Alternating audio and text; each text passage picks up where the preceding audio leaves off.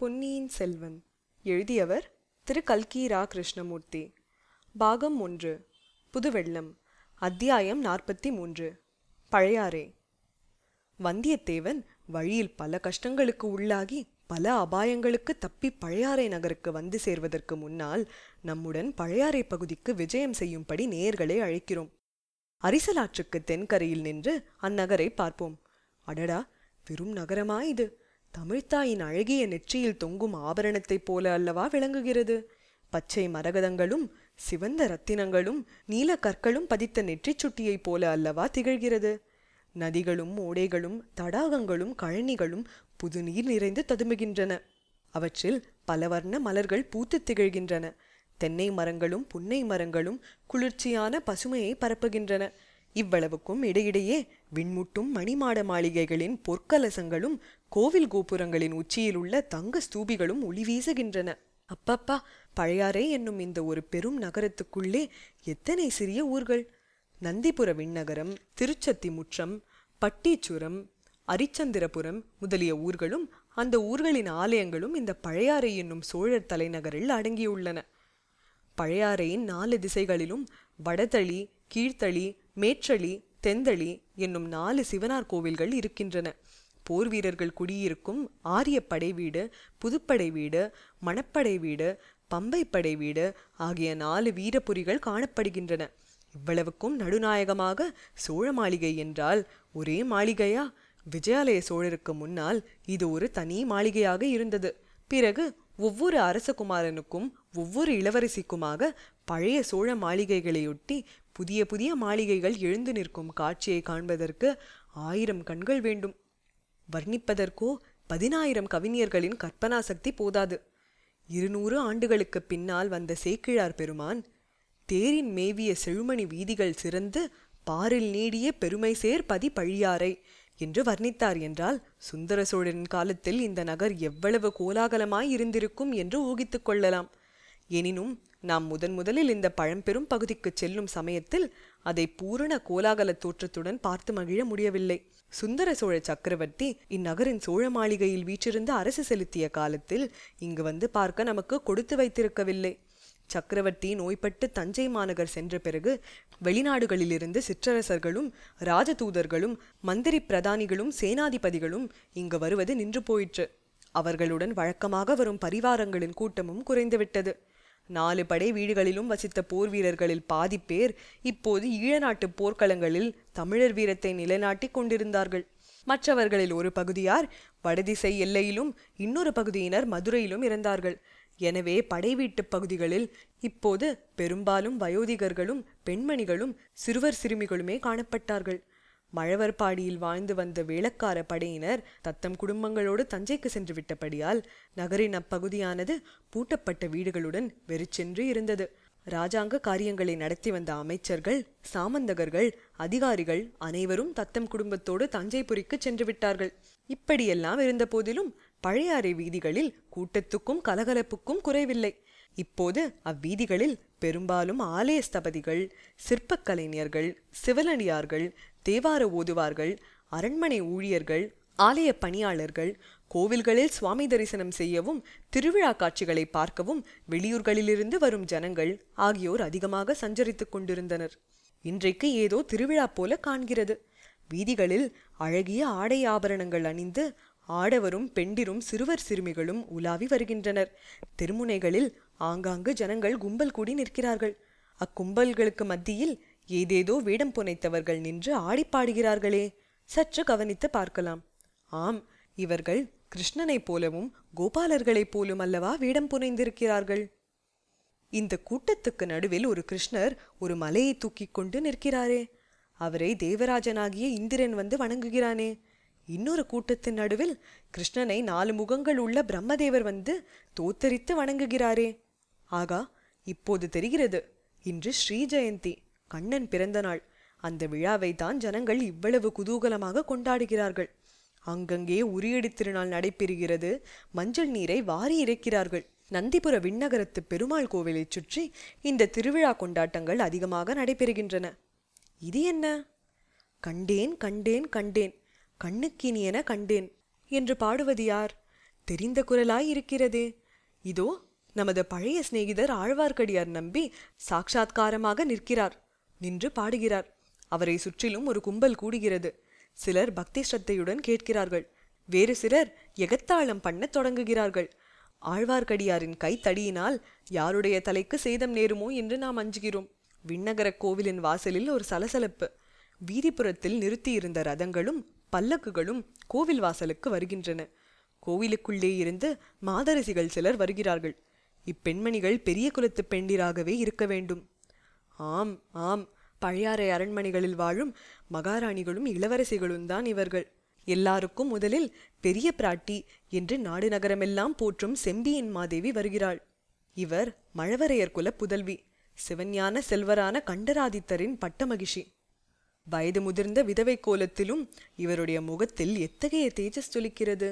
அவருக்கு பின்னால் அரிஞ்சய சோழரின் பத்தினியான வைதும்பராயர் குல புதல்வி ராணி கல்யாணி வருகிறார்.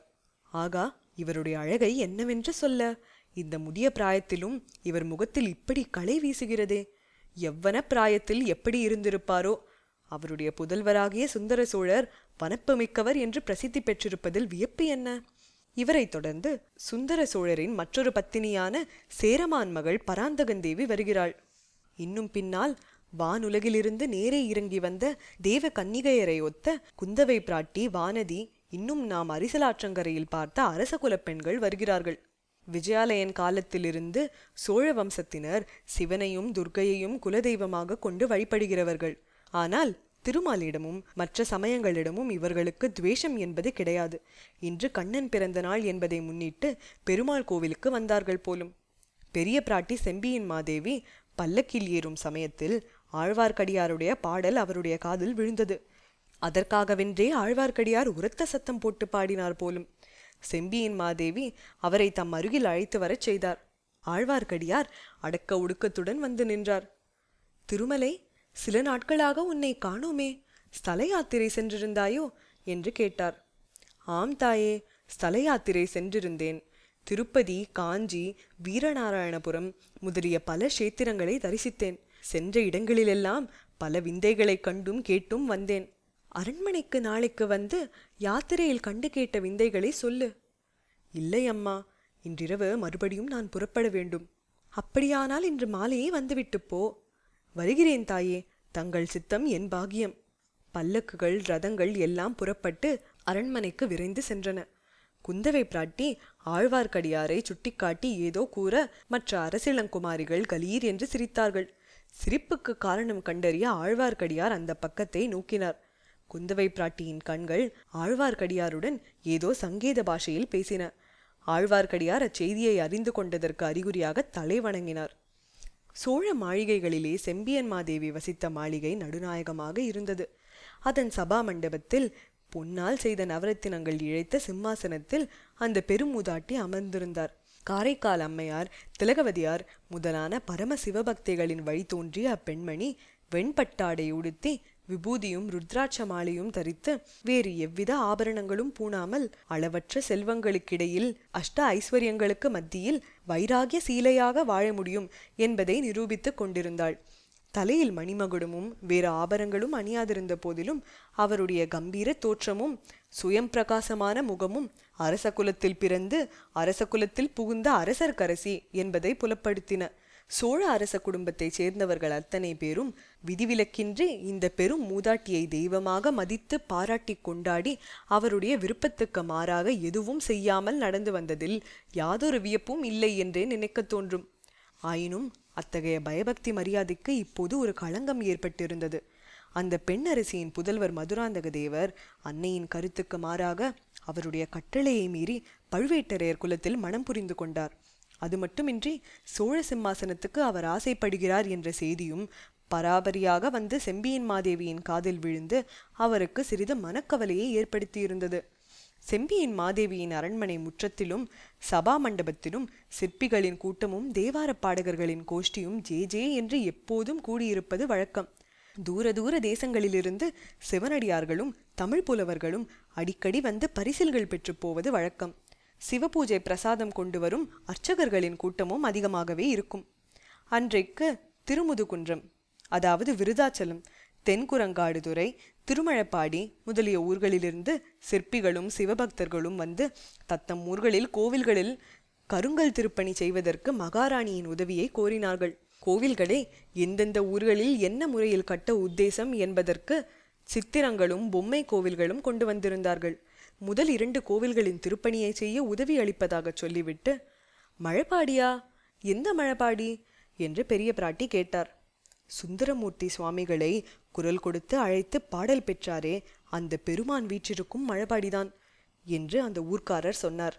அது என்ன சம்பவம் என்று மழவரையரின் செல்வி கேட்க, மழப்பாடியார் கூறினார். சுந்தரமூர்த்தி சுவாமிகள் சோழ நாட்டு ஸ்தலங்களுக்கு யாத்திரை செய்து கொண்டிருந்த போது ஒரு நதியை கடக்க வேண்டியதாய் இருந்தது. நதியை தாண்டி அப்பால் செல்லத் தொடங்கினார். அப்போது, சுந்தரம், என்னை மறந்தாயோ என்று ஒரு குரல் கேட்டது. சுந்தரமூர்த்தி திடுக்கிட்டார். அது தம்மை ஆட்கொண்ட இறைவனுடைய குரல் என்பதை உணர்ந்தார். பக்கத்தில் இருந்து சீடர்களை பார்த்து, இங்கே சமீபத்தில் எங்கேயாவது சிவன் கோவில் இருக்கிறதா என்று கேட்டார். ஆம் சுவாமி, அந்த கொன்னை மரங்களின் மறைவில் மழப்பாடி கிராமத்து சிவன் கோவில் இருக்கிறது என்று சீடர்கள் சொன்னார்கள். உடனே சுந்தரமூர்த்தி அங்கே சென்றார். பூத்து குலுங்கிய கொன்னை மரங்களின் மறைவில் ஒரு சிறிய கோவில் இருந்தது. சுந்தரமூர்த்தி அங்கே சென்று சுவாமி தரிசனம் செய்துவிட்டு மனமுருகி பாடினார். அன்றொரு நாள் தன்னை தடுத்தாட்கொண்டது போல் இன்றைக்கு தன்னை கூப்பிட்டு அருள் புரிந்த கருணை திறனை வியந்தார். சுவாமி, தங்களை நான் மறந்து விடுவேனா? என்ன கேள்வி கேட்டீர்கள்?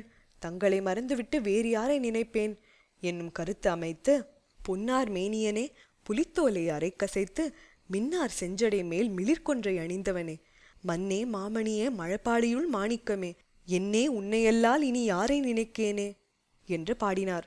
தாயே, இன்னும் அந்த கோவில் சிறிய கோவிலாக கொன்னை மரங்களின் மறைவிலேயே இருக்கின்றது.